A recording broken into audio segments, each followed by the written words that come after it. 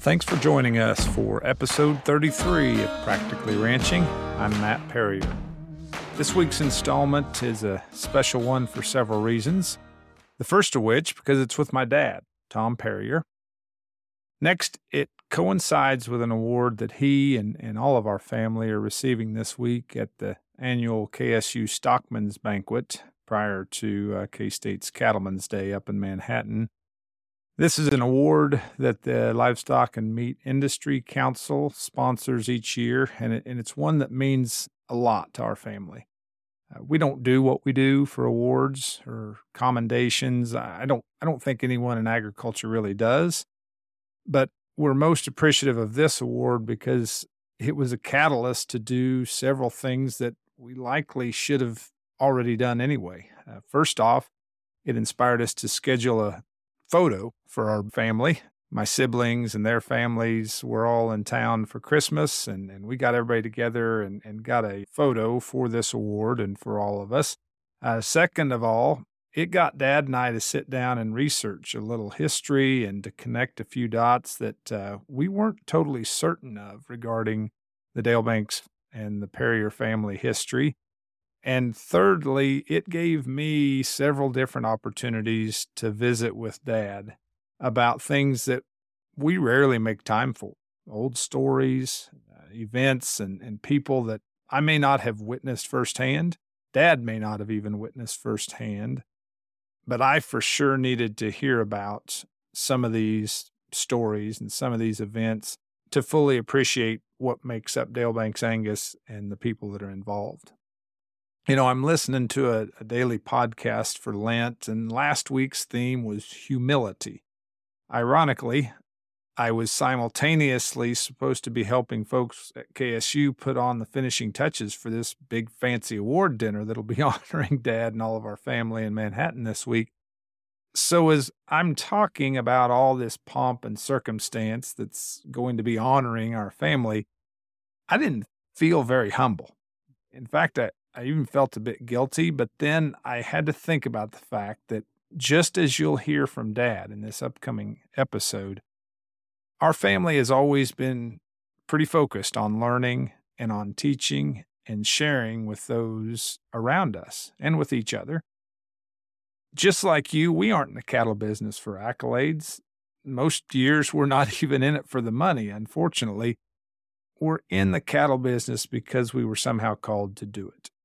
Whether it took a world war or two, in our case, a death in the family, or any other events, life events, to kind of coax us into ranching, quite often, that's how all of us got here. But once we got here, we embraced the work, and we embraced the people, we embraced the culture, and we figured out ways to overcome the many challenges that may come our way to raise the best genetics, the best cattle, and the best kids that we can in the process. It's no different than your family, I would guess, and it's no different than nearly every ranching family out there. So I hope you'll enjoy this conversation with Dad. As always, I thank you for your time listening. If you're new to the podcast, please subscribe and join us for future episodes. God bless and enjoy this week's visit with Tom Perrier. What you go through with these novices? Well, I'm still a novice most days, I'm afraid. It's interesting, of all the people that I would have on Practically Ranching calling themselves a novice, I wouldn't think it was my father. But welcome, and obviously sometimes there's a few role reversals in family operations. Tom Yes. Perrier is our guest today, and as the name would indicate, and those who are close to our family and our operation already know, yes, we are closely related, I guess. This is going to be a fun one. It's going to be a tough one because of all the people I've interviewed on Practically Ranching. I can buffalo most of them. The guy that is our guest today already knows everything there is about me and probably then some, so I won't be able to pull the wool over your eyes. But Dad, welcome to Practically Ranching. Thank you. So today we can talk about a wide array of things, as we quite often do, but what I'd like to focus on and have you give our listeners, and probably me to be honest. A little more in-depth knowledge about our family, but specifically the Dale Banks name and the legacy there that resides in there. I think a lot of folks in farming and ranching have a lot of generations, and I think sometimes we may take those for granted, and I think it's really, really useful as we go forth and look long-term here in the first month of a new year, that we also take an opportunity to look back and catch up on what got us here in the first place. So if you would, the most asked question, I think, about our family and our ranch's history is, who was Dale? And where did the name Dale Banks come from? So if you would, give us kind of a brief overview of where that name came from and how you found out exactly where it came from here a matter of years ago. There is no man named Mr. Banks or Dale Banks, but the history of Dale Banks in the Flint Hills started about 1850, when my great-grandfather, Robert Loy, immigrated from England to Ohio and then on to Illinois to shepherd sheep.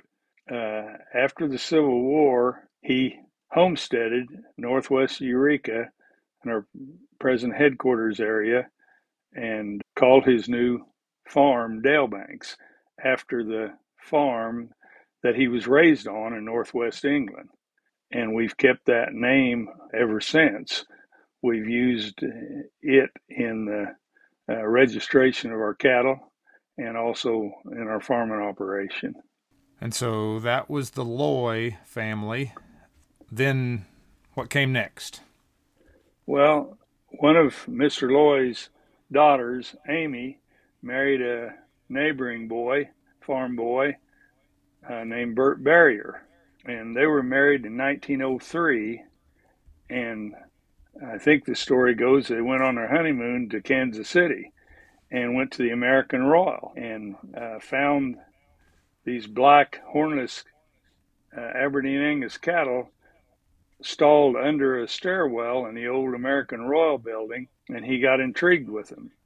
So in 1904, he purchased 4 heifers and a bull, and that was the start of the Angus in our operation at Dale Banks. And so that would, Bert Perrier was my grandfather, and it was after he got the Angus cattle, we found out that people came out from Eureka to view those black hornless cattle because there wasn't anything like that around here.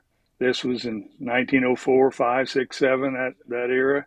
Most of the cattle were either Hereford cattle or Longhorn cattle with maybe a few shorthorns, but the shorthorns in that era all had horns. So they were very unique.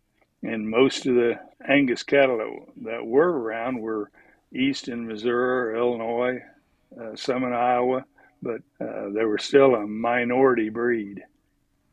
I could even remember in the 70s when I was first paying attention to the beef industry, I still felt like Angus were kind of a minority breed, but nothing like what they would have been there in the early 20th century.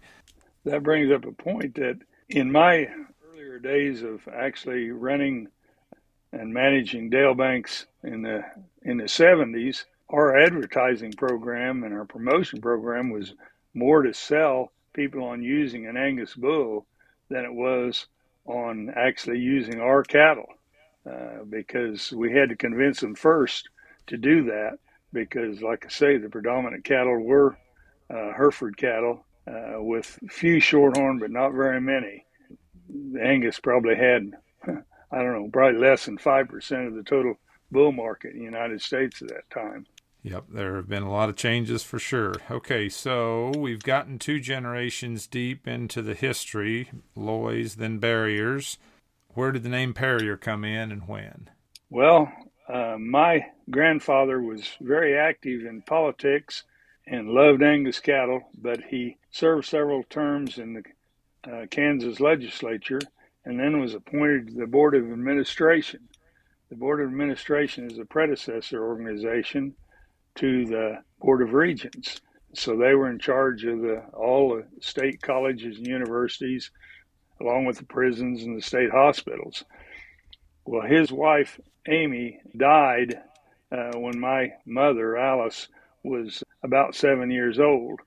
And when it was time for her to go to college or to go to high school, he sent her to live with an aunt, one of his sisters in California. And she graduated from a high school, Monrovia, California. But when it was time for her to go to college, Mr. Perrier had her go to Kansas State University, not to KU or Fort Hays or Emporia Teachers College. She went to Kansas State University. While there, she met a young engineering student, farm boy from Opie, which is just almost, their farm was almost straight north of us, about a little less than 50 miles, about 40 miles. But she met him there, and a while after graduation, they got married.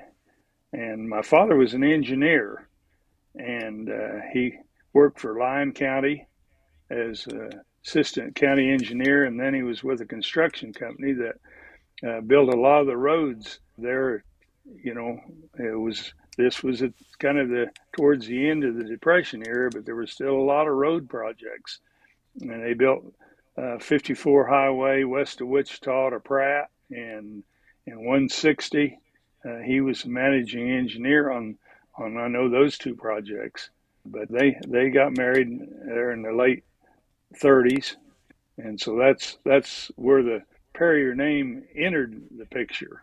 Now it took a while for actually my father to actually take part in the ranch, because something called World War II interfered a little bit. In the summer of 1941, he was called to active duty. He was an ROTC graduate at K-State, and so he was a reserve officer. And he was called in before Pearl Harbor. In fact, my brother Chuck was born in November 22nd of 1941, just a few weeks before Pearl Harbor. And a couple of days after my brother was born, he left to go to Fort Bliss, Texas, to be in the Army. And then after serving in North Africa and Sicily, it's kind of an interesting story. My mother was my grandfather had died, and she was trying to take care of the ranch. She sold 2 complete heifer calf crops off to try to reduce the numbers down a little bit where she could manage it, because the neighbors were trying to help her, but and she had one man working for her, but it was pretty tough to keep things going. And but the neighbors petitioned to the Red Cross to get my father released. He was in Sicily about to go on the invasion of Italy, and his battalion commander, my father was a company commander. He was a lieutenant on orders to be a major, but the company commander called him in and said, "You're going home." And he said, "What?" He said, "You're going home." And sure enough, he was on a boat home in a few days, and he arrived in Christmas Eve of 1943. And so that's the start, I guess, of the Perrier family at Dalebanks when he actually came home. So without asking you to assume things that maybe you weren't privy or present for, would Francis and Alice have been back in Eureka, Kansas running Dalebanks Angus if not for World War II? My guess is probably eventually they would have. I don't know that for sure. You can never, you don't know what fate or what things will happen, but he surely wouldn't have been here when it happened. And of course, my grandfather dying as a result of an accident in I think it was early 43, or I think it might have been even late 42, but that played a big part into it, because my mother, even though she spent time in California and off to college and taught home ec at Harper, Kansas for a little while, she was she was actually the one probably more interested in the Angus cattle at that time frame than my father was. But my father told me an interesting story once about they were selecting bull calves to keep for bulls and ones to steer to feed out. And my mother put one back into the keeping pen that my dad had cut out. And my dad said, "Well, that bull's got short ears. We can't sell that bull." And my mother said, "I don't care. If we can't sell him, we're going to use him. He's the best bull in the pen." and from what I understand, she won. Probably one of many discussions that Alice won, I hope. Yeah. Anybody that was at a bull sale that we had last November realizes that we have stayed true to Alice's belief that as long as they're healthy, the ears are a long way from their valuable parts and genetics, because I think about a third of them had frozen ears this year thanks to the February of 21 storm. Tell me a little more about Alice and her time at K-State. I think you told me one time how many female students there were at Kansas State University there in the 30s when they were there. She would definitely have been a rare occurrence, right? That's correct. There weren't, I think somewhere along the line I heard there was about 1,500 total students and only a couple hundred. It was like 6 to 8 to 1 men to women. And so I'm sure all the ladies had no problem finding a date. And if a guy found a girl to go out with him, he was feeling pretty good. Good. You know, even my oldest brother Lou started at K-State in the fall of '57, and it was still about 5 to 1 boys to girls then, and there was still, I think, only around 4,000 students. The boom occurred about the time that I started to college. That the baby boom occurred. Yeah. Yeah. And luckily the number of girls went up too. Well, I remember you laughing when I was in K-State Animal Science Department in the mid-90s, early mid-90s, and you were shaking your head because roughly half, or close to half, of the students in animal science and on my judging teams, etc., were females, and you just shook your head in disbelief. And yesterday I saw the picture of Ava's K-State meets judging team that just won the National Western in Denver, and there's a dozen kids on that team, and there's one guy and 11 girls. So what goes around comes around, right? Yeah, that's correct. It just amazes me. I had the only, animal science class that I had girls in was genetics. And there were a few because it was the only genetics taught in the whole university, and so some of them in biology or biological sciences would take genetics, and maybe one or two pre-vet students.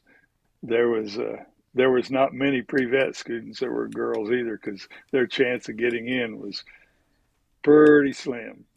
Yeah, and that has definitely gone full circle as well. All right, so we are at Generation 3, the Loys, the Barriers, and then Francis and Alice Perrier. Generation 4. Generation 4 was 3 brothers. My oldest brother, Lou. The next brother was Chuck. Lou was born in '39, Chuck in late '41, and I came along in '45, early '45. So I'm the baby. I'm still known as Tommy to a lot of people around. But my oldest brother, Lou, had a chemical engineering degree from Kansas State University and, had a successful engineering career, mostly in the petroleum industry, managing refineries. And we lost Lou about 2 years ago now. But brother Chuck graduated from Kansas State, and he actually was the first one to come back to Dale Banks and started the institute a lot of positive things, I think, for our operation, recognizing that we had to make some changes and do some things a little differently. And then I went to Kansas State and graduated in '67, and my plans kind of got derailed, like a little like my father's. A little thing called the Vietnam War came along, and I had plans to go to graduate school. In fact, I'd been accepted in reproductive physiology in University of Maryland, but I had to decline because my draft board, we were under the draft situation, and they would not allow me to defer any further in an attempt to try to salvage that situation and maybe go on to graduate school in another year. I joined the National Guard, was scheduled to go to officers training school, and then the Vietnam War really got interfered with it because I was called active duty.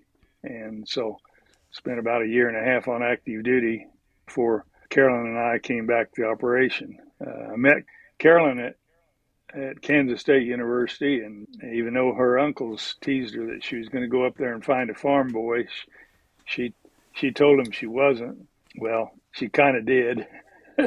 Maybe a rancher. Yeah. She thought you were going to be a reproductive physiologist, right? Yeah.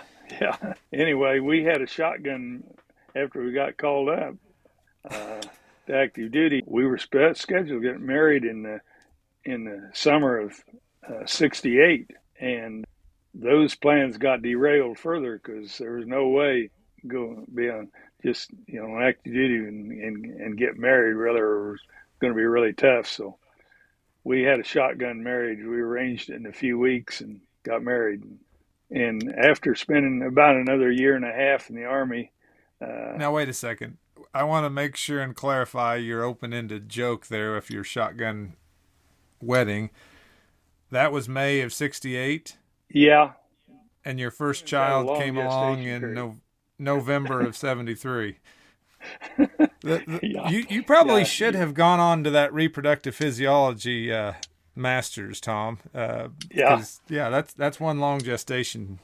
Yeah, that's one long gestation period. All right, proceed. After spending about a year and a half in the military, which in some ways there were some good things, and in some ways, military. I wouldn't want it for my own life for a career, but we came back, and at that point in time, I think I thought I was out of college too long to go to grad school, so we didn't even consider applying again anywhere and try to get back into it. And I decided we'd try to improve our herd and expand it some, and so that's in August of 1969. We came back and just in time for the county fair, and been going to the county fair ever since. That's good. Okay, so I want to back up just a minute or two because you mentioned, as you talked about Chuck being the first one back here to Dale Banks and implementing quite a few positive changes. What were some changes that he would have seen, that you two would have seen there in the, mid and late 60s, right? Some of the things that were happening in our area was this Flint Hills of Kansas is a native grass grazing area that goes back hundreds of thousands, if not millions of years, and it's one of the last remnants of the tall grass prairie.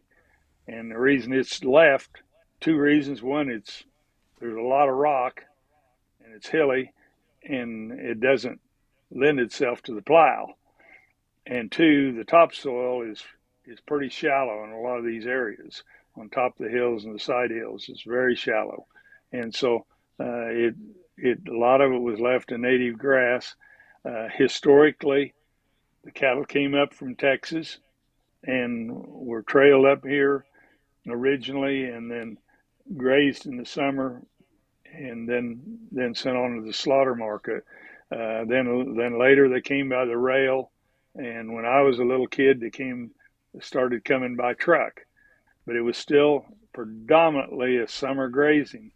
And our operation was a cow calf, but we did we did graze a lot of cattle ourselves also when I was a kid, and actually fed most of them out and sent them on to Kansas City or St. Joe. But in the late 60s, this area started turning more to cow calf. So that was one thing that my brother and I saw as an opportunity. We needed to expand our cow herd, and we thought the Angus cattle would be had enough advantages that we could sell more bulls, and so that's why we started expanding. But we also saw that we needed to make our Angus cattle better, and we need to document them more. Well, the way you bred cattle for generations was you looked at them and decided which one was the best, and based on a lot of valid criteria, but a lot of it was just, guessing. And so the way, you went out to find a new herd bull, you went and tried to find a son or a grandson of the international grand champion of a couple of years before, or the Denver champion. But we didn't really do a lot of improvements. We didn't do a lot of documentation, so we didn't know what that calf was. My brother started AIing in I think it was '63, but that time we had to be one of three owners of the bull to be able to use the bull AI. So it was basically in herd AI. And, we did probably make some improvement because we got a few more out of what we considered to be our better herd bulls, but it wasn't drastic. My brother enrolled us in the Angus Herd Improvement Program, which I think was started in the late 50s, but it was started not as a data recording program. It was started as a program to have an evaluator come look at the cattle and put a score. I guess it was a score. We never had it done, but we knew a little about it. But it was someone like a regional manager that would come and say, this cow needs to go to town, and this cow you can keep, and anything. But it was all on visual appraisal, and it was on the day he showed up. You didn't see the production off the cattle or anything else. And so eventually they started recording weaning weights. And that's kind of when we got, I think our first calf crop was in '65 that was recorded on AHIR. And that was just essentially the pedigree information and the weaning weight. But we didn't do a lot of improvement. Initially, I take that back. Initially, we saw some pretty good improvement in the weaning weights and the productivity of our cow herd because we had some freeloaders. We had some cows that were big, nice, good-looking cows that didn't have very good calf. And we were able to cull some of those cows and replace them with heifers and do a little better. A lot of that, we probably could have looked at a lot of those and noted it. And some of that, of course, was done, but it did help us. And then the other source of genetic improvement besides culling is a herd bull. And that's the predominant way to improve your herd is through the bulls you use. Well, the only source of outside bulls was to go buy one. You bought one and you used it on, 30 cows or 25 cows in a season, and you got that many calves. And the other thing was to use, our best calves out of our calf crop. And we did that, and we did see some improvement. But it got to a point I don't think we were doing much, we kind of got to a plateau.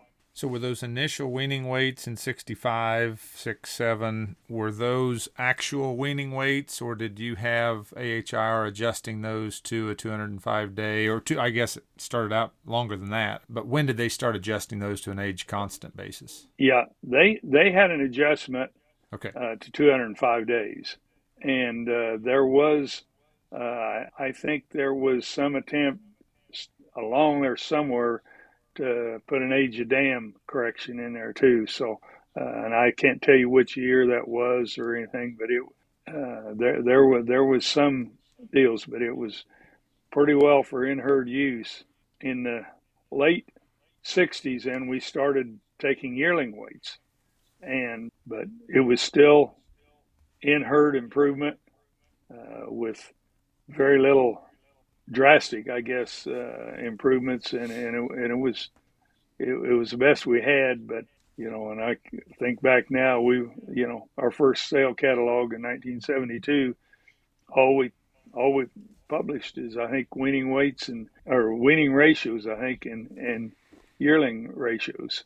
And the bulk of the folks that were selling bulls at the time would have thought that was crazy, right? To put that information in there in addition to just sire and dam, maybe cow family name. Yeah, I think you're right. They pedigree information with date of birth was about and maybe a footnote with what a full brother sold for, or what how much they paid for the sire, or what grandsire was champion at some show, or maybe even a great grandsire. I chuckle here, and nobody can see me smiling on the podcast, but with all the information and genetic predictions, DNA, multi-trait indices, and all the data that we have today, we're still writing those same footnotes about how they're related to the National Western Stock Show champion, or how much a sister sold for an XYZ sale. But I digress.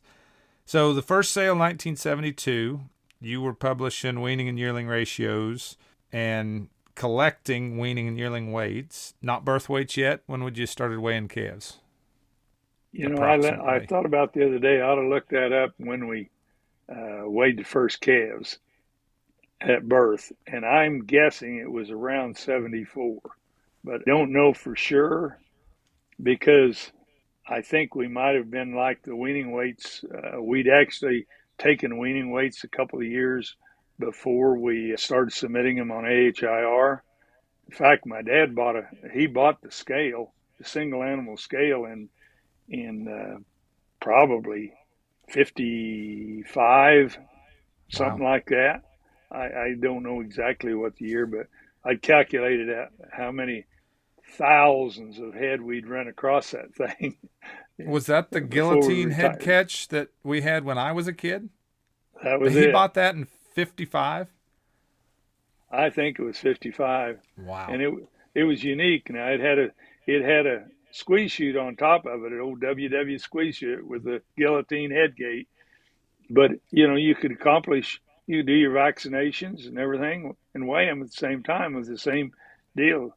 And so it was unique. In fact, Dad, growing up, I heard that head catch called a lot of things, and unique was never one that I remember you or Raymond or Harold or anyone using. No. But that's amazing, though, that a chute that could both weigh and restrain an animal was really a big deal. Today, that's commonplace, but in the 50s, just having a scale underneath it was unique on its own, right?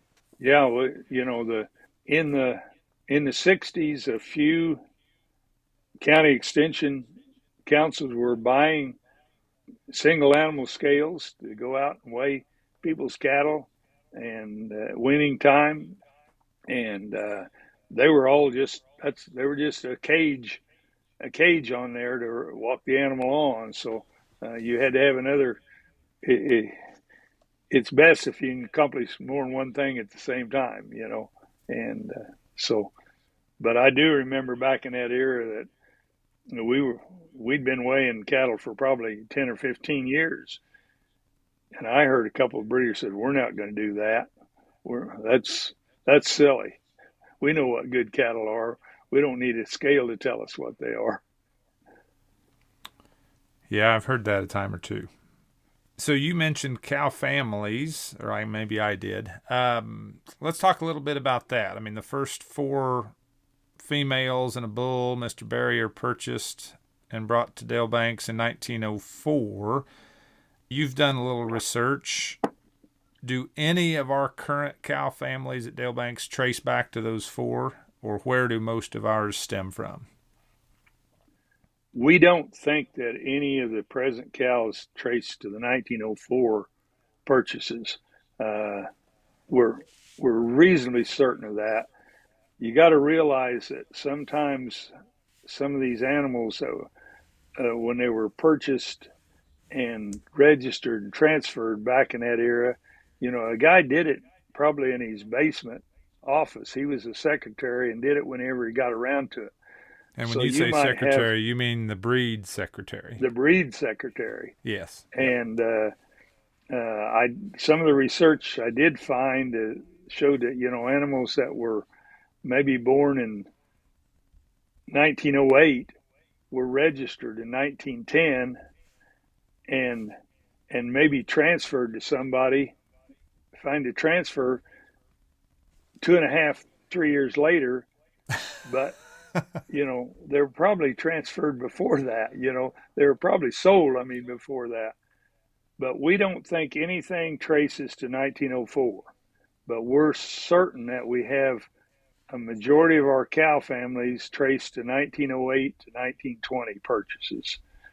We've got the princesses, the blackbirds, the blackcaps, the promptitudes, the enamels, the ericas. Now the ericas are a little later. That we think that's somewhere purchases maybe in the late 20s or 30s. A cow, and I don't remember exactly when, but most of these others, our cow families, go back to that era.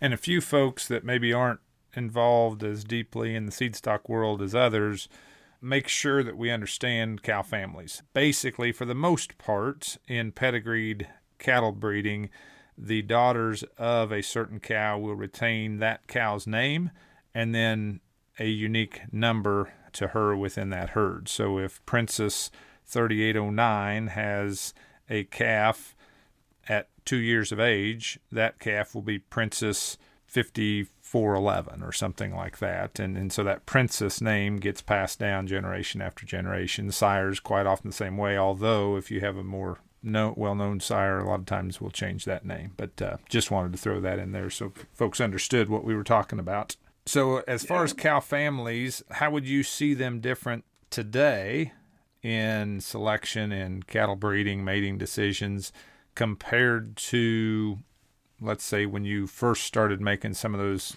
mating decisions and selection decisions in the late 60s and 70s? Or has it changed?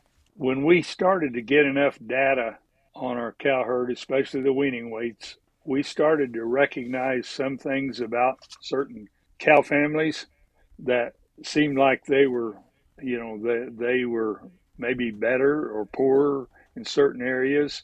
And it seemed like that carried on, from generation to generation. We used to say the promptitudes, that was our growth cattle. We had the black calf, the blackbirds were the cows that had more milk.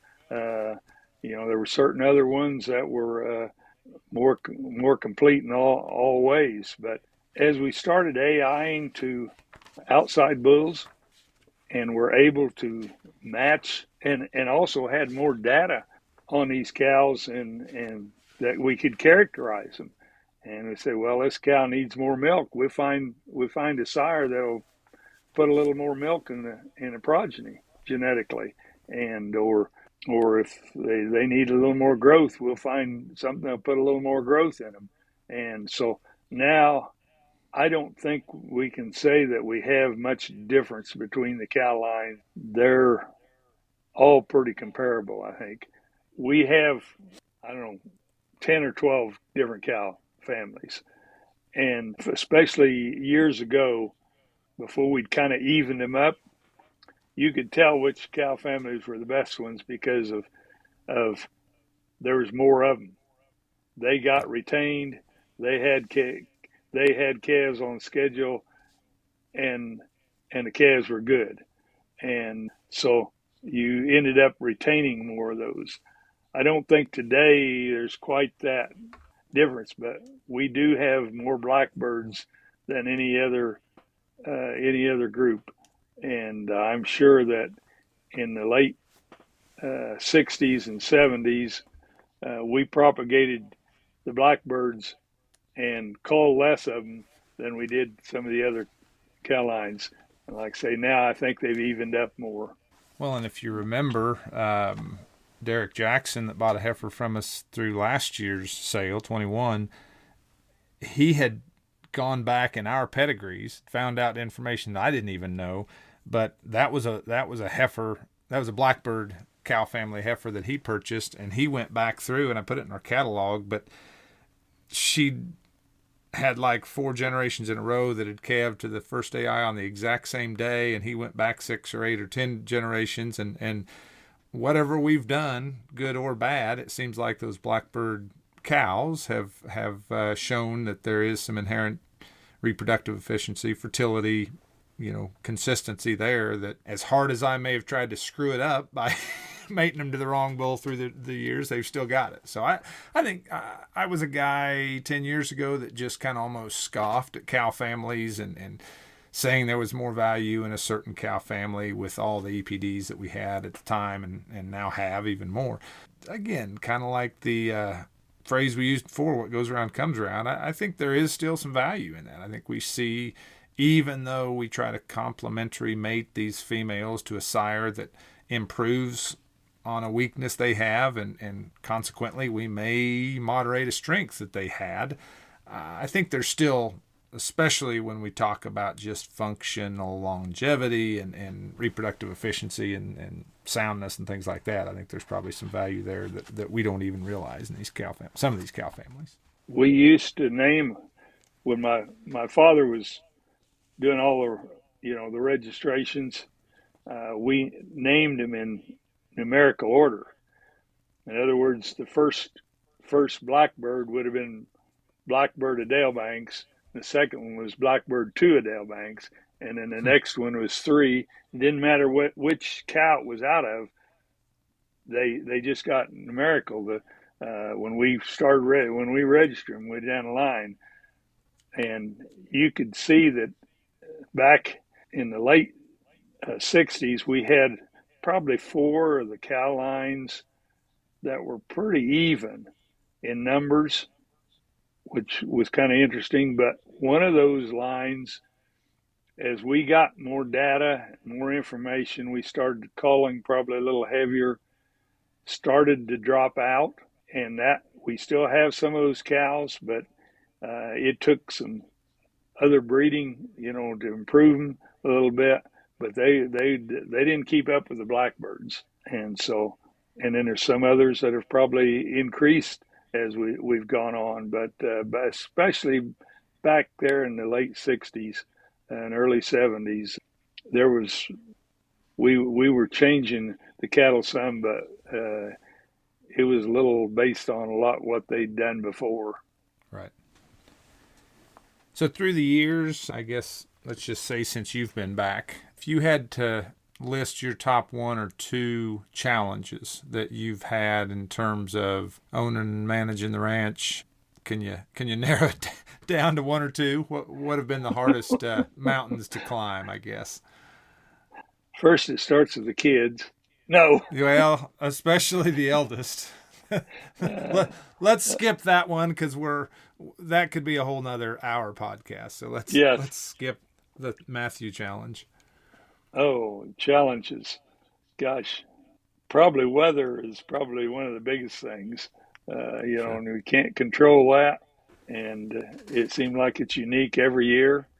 That's probably the big one. Other things are just things we can't control.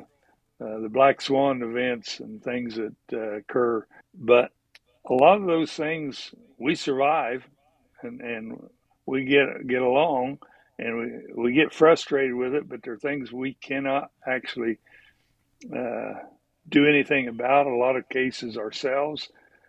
So let's try to do something with the things we can do. And that's probably when a lot of my frustrations, especially in the 70s and into the 80s. We were trying to breed cattle and improvement, trying to weigh cattle and get some data on them and everything, but it was frustrating. There in the late 60s and early 70s, we weren't making much improvement. We just didn't have the tools available to breed these cattle. The show ring was probably still as good as still a major tool, and it just wasn't good enough until we started getting enough records and pooling it with all the other breeders, and other people started to doing what we'd been doing since the mid 60s. We didn't make much improvement. Now, OpenAI occurred I think it was in 74 or 5, and they allowed members of the American Angus Association to register calves out of bulls they were not an owner of. And that allowed us to do a lot. That was pretty controversial at the time. Even my father thought it was a bad deal. He thought it was going to be dominated by just a few breeders. But I pointed out a couple things to him. I said, well, we don't have access to we can't go out and buy that at that time, probably a $10,000 bull or $20,000 bull there in the 60s. And into the 70s, maybe a $25,000 or $30,000 bull. So let's use some semen out of one and find and be able to match what the bull offers to what the cow offers, and try to improve our cows. But it was awful frustrating through the 70s. Now, the economic problems and the problems of the cattle business in the mid 70s probably way overshadowed my ability to try to do much about getting changes to how we selected cattle and the records we had. But it's been frustrating all along. I mean, it's still frustrating. I'm sure that we've got traits that we would like to document and have tools to improve that we're not there yet. We just keep working on it. But when the EPDs, expected progeny differences, tools were developed, it just made a world of difference. But we had it on proven sires. It was only not a big number of them. And then we got a few more. And in fact, the early EPDs, the association essentially eliminated any data on natural calves. They essentially the data only had you could only get EPDs on highly used AI sires, and I was kind of instrumental in getting the board to take another look at that and say, well, there's some bulls that are being used naturally out there that sure they don't have as many progeny, but we need to get them into the system because they'll never get discovered or never get used enough if they don't have any EPDs to start with.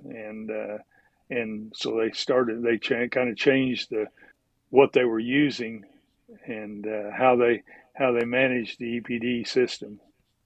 Well, I've heard you and others say the same thing. You weighed calves for years and years and years, and you compared them to other calves within the herd and tried to select for the biggest ones and keep the biggest heifers and et cetera, and you made very little, if any, progress. And it was once you were able to use EPDs that, of course, I think everybody knows today, allow you to compare your calves versus the next breeder down the road versus the breeder in Montana or Florida or wherever. And once we were able to do that cross-herd comparison, genetic selection has been on the accelerator ever since. And so that allowed us to factor out the environmental effects and focus on what those genetic variation were. In the late 60s and early 70s, the bull testing stations started coming about, and it was a good idea, I guess. What started it, that we need to compare these bulls and see how they'll do and which one can gain better. and everything. And so there was some really valid, good thoughts behind that. But what happened? It became a horse race. It became almost like the show ring. Who could have the manipulate his cattle to get the fastest gaining ones and push the devil out of them, no matter what it did to their fertility and to their feet and leg and longevity. We did find some cattle that would gain faster that way. But it was some of the people that were pushing that real hard lost sight of what we were really trying to accomplish. We were trying to improve the overall quality of cattle, and they viewed it as a kind of a horse race. So you've been back at Dale Banks since August of 69 for good. So in 50, 60 years of being in farming and ranching, what's the biggest change that you've seen, either in the Angus and pedigreed livestock business or agricultural production in general or the people or whatever? What's the biggest change from the 60s? I don't know if I can point out one big thing. Now, the development of expected progeny difference in performance data and predictions, that has changed. I think the seed stock business and also the commercial business of buying bulls. Now, overall, I'm not sure that's the biggest change in the agriculture. Some people would say, everything's gotten bigger, and that's true. And a lot of people have exited the industry. That's been happening probably since 18, right after World War I. In the 30s, there was a massive exodus in the 50s, and again in the 80s. And, sure, we're getting better, or bigger, excuse me, but that change has been happening all along, and I'm sure it'll continue to happen. Now, there are certain things in the cattle side of it that'll mitigate it a little bit, is that we still have to operate on the land. It still takes some people out there managing you can't manage it from the 50th story of the Empire State Building, but you have to have people out there, and that's still the way we're going to run cattle. We've got to see them. Not sure it's not the show ring type of seeing, but we got to observe what our cattle do in the environment they're in. But I don't know if I can point out one big item that's happened that's drastic, I guess. Well, it kind of goes back to when I asked you about the biggest challenge, and you said the weather. I hate talking about the weather. We always do it because it drives nearly everything that we do. It drives the markets. It drives our daily tasks. And honestly, like you said, I think we may hate these weather changes, but when we come out on the other side, hopefully we're better because of it, and we learned something, about maybe an expensive lesson, but we learned something.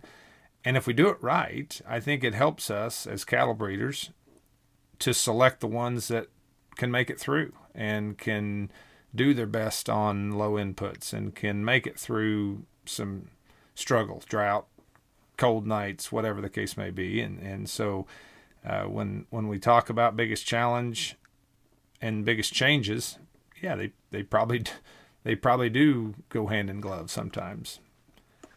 Any last thoughts? We have made some real improvements in Angus cattle and cattle in general.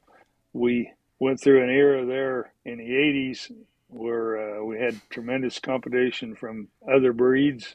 Angus had gained a pretty good increase in the 70s, but we were struggling to maintain that.